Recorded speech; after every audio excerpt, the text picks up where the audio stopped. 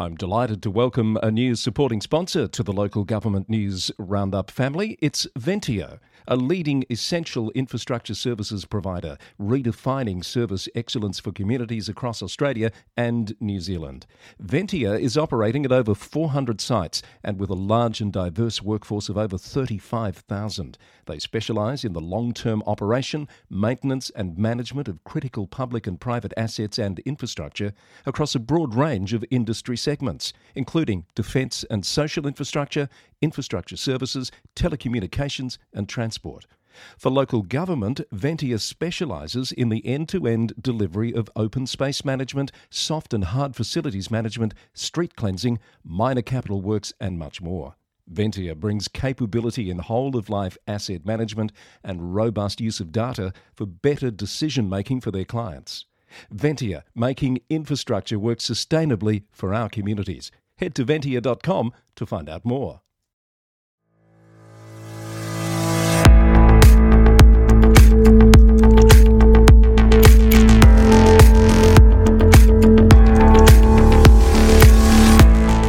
Hello, it's time for the Local Government News Roundup. I'm Chris Eddy, and on the podcast today, an historic joint meeting of 3 councils paves the way for a new city in Melbourne's north.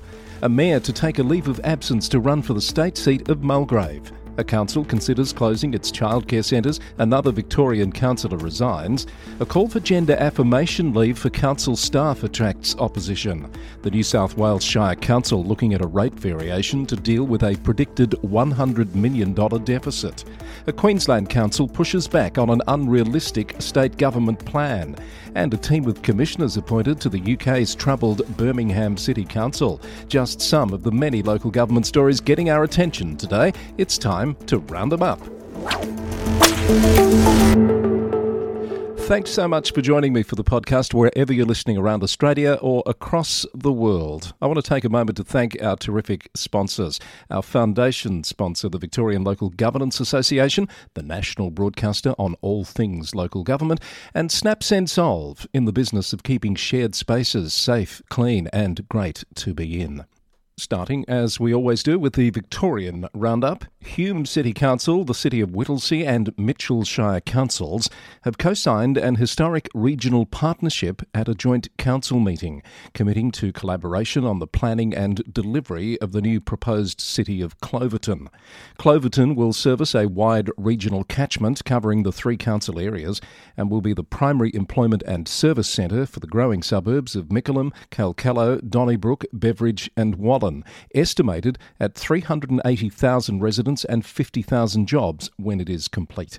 The council partnership has been created to work together to ensure that Cloverton, which straddles the 3 council boundaries, will be effectively developed as a new city for the north of Melbourne. Representatives from each of the 3 councils this week came together in a joint council meeting to endorse the vision and principles of how the partnership will continue to work together to make Cloverton a reality. It's been a big week for the North, with the leaders of 7 northern councils also coming together to launch a community EV transition plan. It's the third element of a comprehensive evidence-based strategy for a better connected North, along with the Northern Region Transport Strategy and the Northern Region Bus Study. From the north to the southeast, and the Mayor of Greater Dandenong, Eden Foster, has been confirmed as the Labor Party candidate for former Premier Daniel Andrews' state seat of Mulgrave. Councillor Foster has announced that she'll take a leave of absence from her role as Mayor and Councillor to focus on the campaign for the by-election, the date for which is yet to be announced. The Dandenong Star-Journal reports that Councillor Foster may have competition from one of her council colleagues. Councillor Rhonda Garrad is believed to be contesting pre-selection to be the Greens candidate. Ian Cook, the owner of iCook Foods, is also believed to be recontesting as an independent after finishing second to Daniel Andrews on primary votes at last year's state election. Now let's head north, and Moira Shire Council is calling for the withdrawal of a proposed federal water bill that will see water buybacks create devastating impacts on regional communities. The council's panel of administrators is advocating for a revised plan to include fair treatment of water accessibility for users and the environment.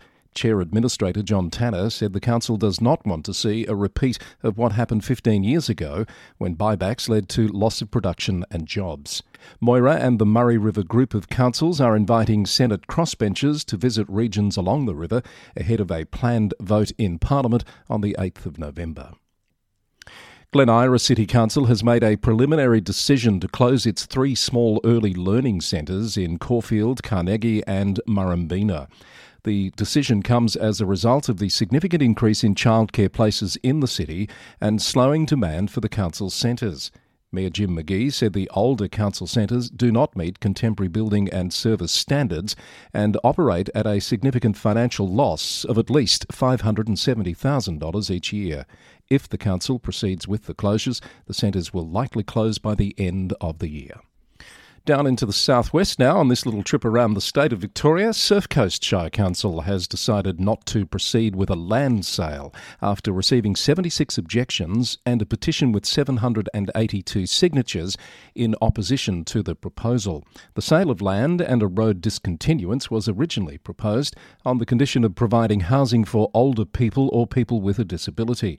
Councillor Rose Hodge noted the high level of community interest in the matter and said the decision not to proceed was based on a desire to preserve public open space. She said the developer would now need to rethink their design. The state government has extended the current e-scooter trial for a further 6 months to see it through the summer period and to collect a comprehensive data set to inform the future of the program in the state. It says more than 1 million people signed up to hire e-scooters in Victoria during the trial to date, which has been particularly successful over the winter months. The Department of Transport and Planning is developing a guide for councils on how to manage e-scooter share schemes, including parking management and operator insurance requirements. Here are some Victorian news briefs. At Macedon Ranges Shire this week, first-term councillor Anne Moore has resigned for health and family reasons. Her resignation is effective immediately. An announcement of a process to fill the vacancy is pending. Wyndham City Council is seeking feedback on its new draft gambling harm prevention policy statement. It aims to prevent harm from gambling through a public health approach. Wyndham residents lost over $124.9 million through electronic gaming machines in the last financial year alone, and the council is concerned about the growth of sports betting and internet gambling and the impacts on the community. And 13 councils have been funded for projects under the third round of the government's Circular Economy Councils Fund. Funded projects include the Yarra Ranges Shire establishing a textiles collection program, a trailer with reusable crockery to help reduce single-use items at community events on the Mornington Peninsula, and delivering a mobile mulch maker in Murrindindi. The funding will also see reuse shops being established at a number of locations around the state, including Cobram, Numurkah, Myrtleford, Romsey and Kyneton. Just before we head to the National Roundup, here's a Councils in the Media Spotlight. The Age today talks to the Mayor of Whitehorse City Council about the frustration when planning permits are repeatedly issued for sites, but no development occurs. Mark Lane provides the example of one lot that has been vacant for over 15 years, despite having multiple permits and extensions issued. While he and other Melbourne councils have welcomed the state government's expansion of the vacant residential land tax, the property sector says it probably won't do much to deliver additional projects because of broader market conditions. Marybeck Mayor Angelica Panopoulos also features in the article, saying housing supply is sitting at the economic mercy of market forces and developers rather than in the hands of council planners. Check out that story today in The Age. You're listening to the Local Government News Roundup with Chris Eddy.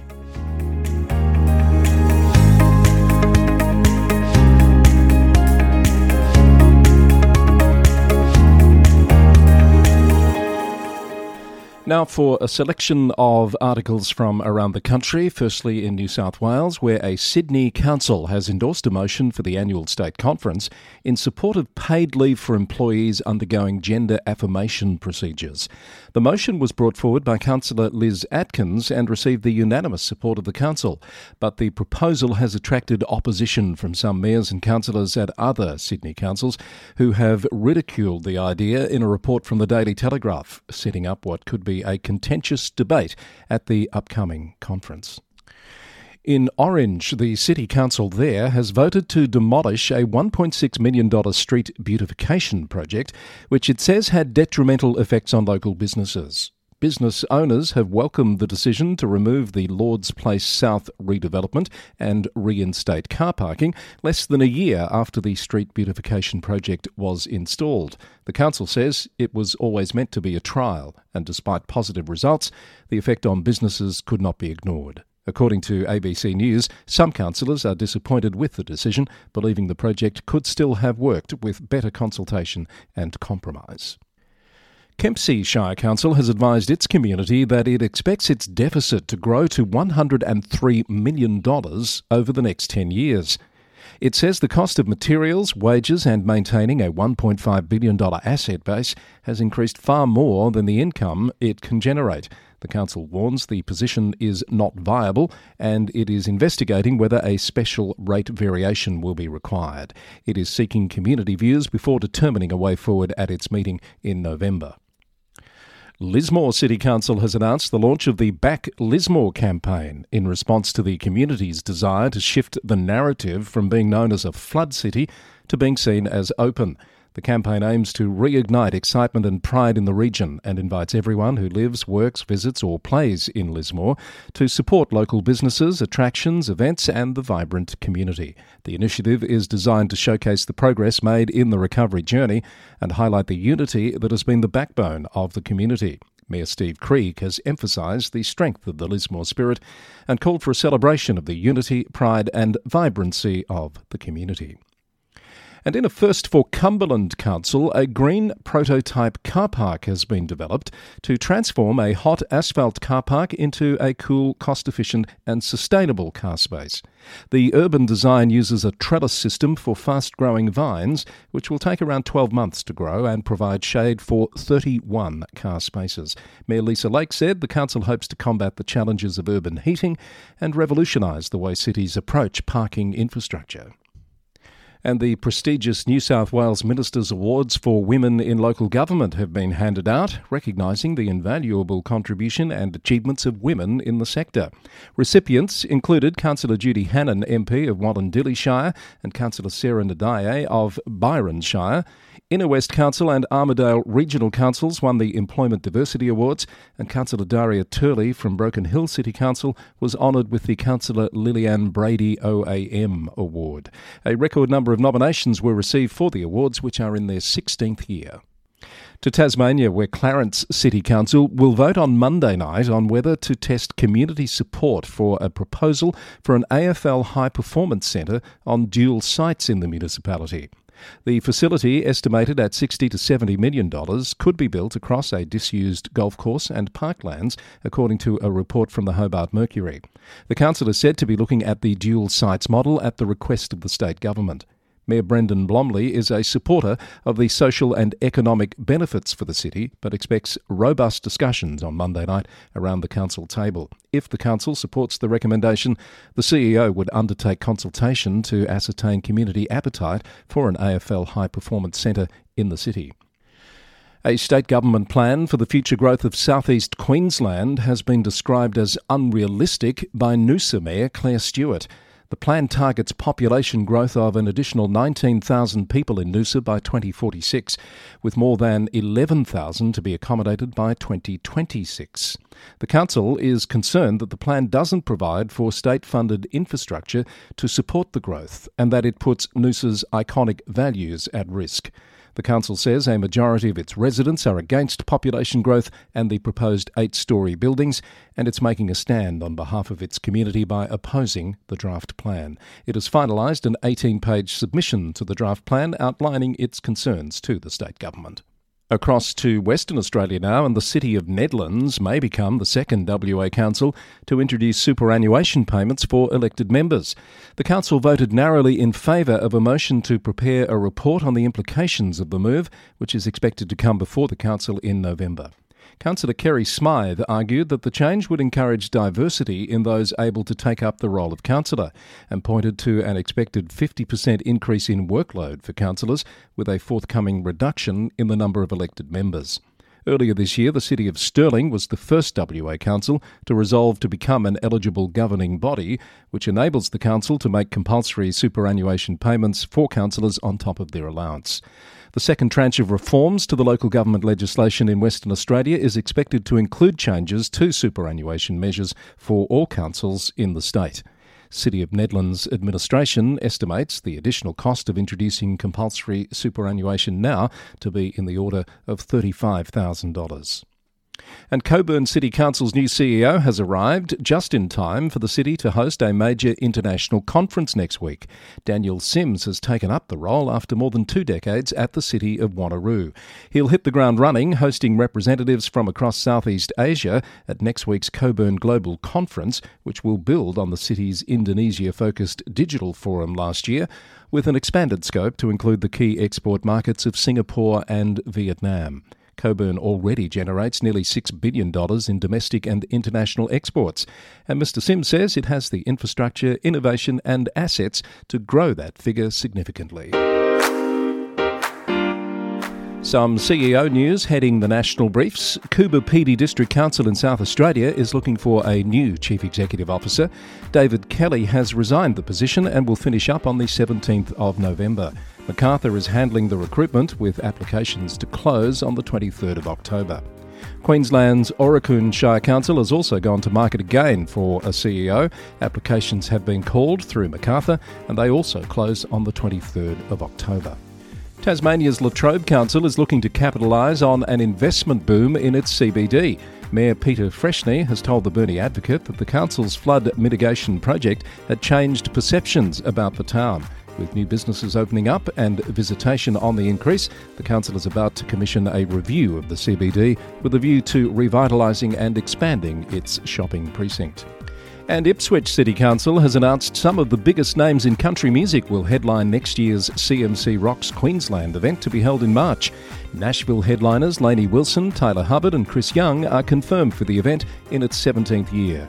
Acting Mayor Russell Milligan said the lineup reflects Ipswich's reputation as the home of country music and CMC Rocks Queensland.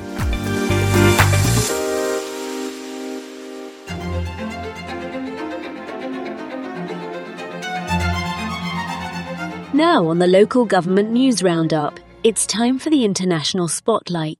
Now, I know some of you hang out for your fix of UK Council news, and I've got a bit for you today.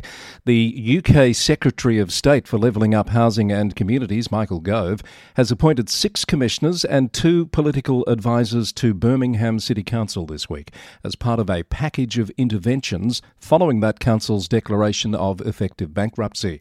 Max Kaller, CBE, has been appointed as the lead commissioner. The commissioners are responsible for all functions associated with the governance and scrutiny of strategic decision-making of the authority, including financial governance, the appointment and dismissal of statutory officers and the performance management of senior officers, and the redesign of services to achieve value for money and financial sustainability. The intervention will be in place for 5 years, which is longer than usual and reflects the severity and size of the challenges at Birmingham. Mr Gove considers that most decisions would still be made by the authority with oversight from the commissioners. An explanatory memorandum has also been issued to provide context for the directions. It makes a number of wide-ranging observations about governance and cultural issues of the council that need addressing, including a reference to an internal report by the Labor Party that found a dysfunctional climate amongst members. It also notes extremely high levels of churn of senior staff at the council.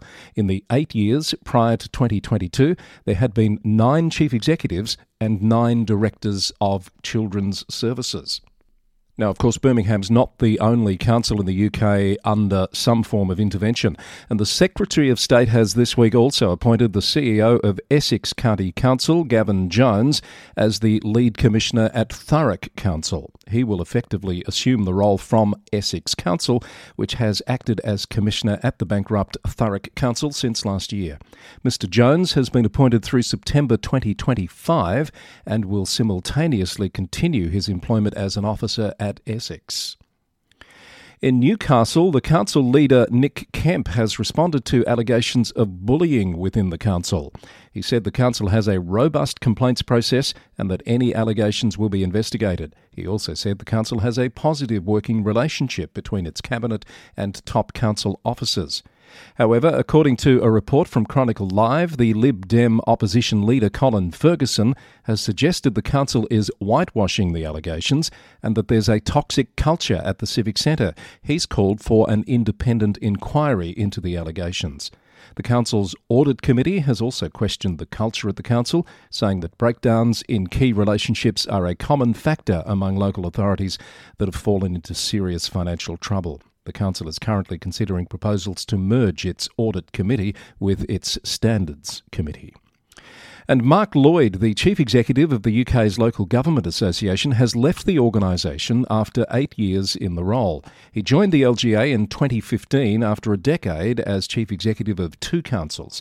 In announcing his immediate departure on Friday, he said it was time to catch his breath after an intense period working on some of the biggest challenges the sector has ever faced. Deputy Chief Executive Sarah Pickup will be acting CEO from today. Let's leave the UK now, but we'll stay in the Commonwealth and head to Canada, where Vancouver's Municipal Integrity Commissioner has ruled that a councillor did not violate the city's code of conduct when she disclosed her vote against a city decision to stop being a living wage employer. CBC reports that the Mayor of Vancouver, Ken Sim, had filed a complaint against fellow councillor Christine Boyle in what was the first use of the code. The decision was made in a private council meeting and later made public by the city. Councillor Boyle argued that the city's communication plan allowed her to state her vote, and Commissioner Lisa Southern agreed. The councillor expressed relief at winning the case, but disappointment at the cost of the formal investigation. The Mayor plans to work with the council to establish a clear policy for in-camera meetings.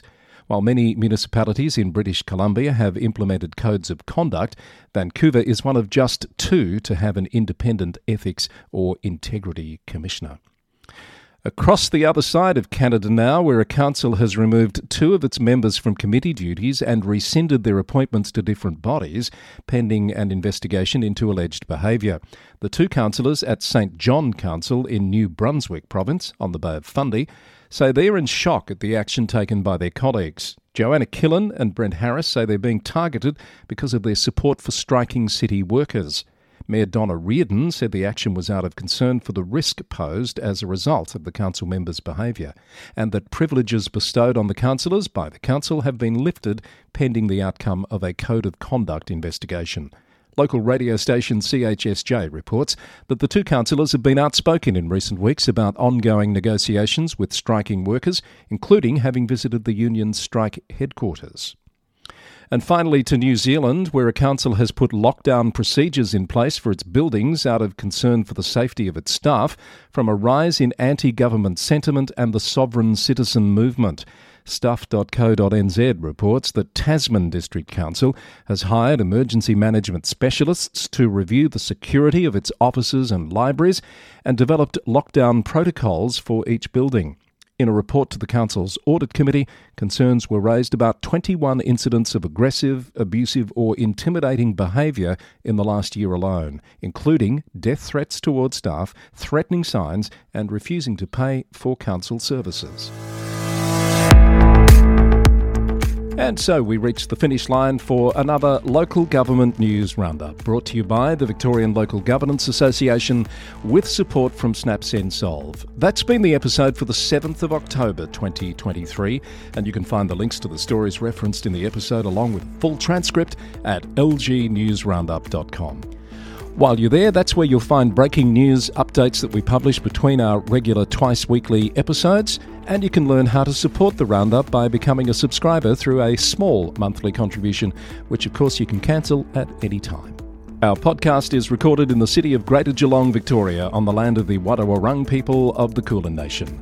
This is Chris Eddy. You've been listening to the Local Government News Roundup. Our next episode comes your way on Wednesday. Until then, thanks for listening, and bye for now.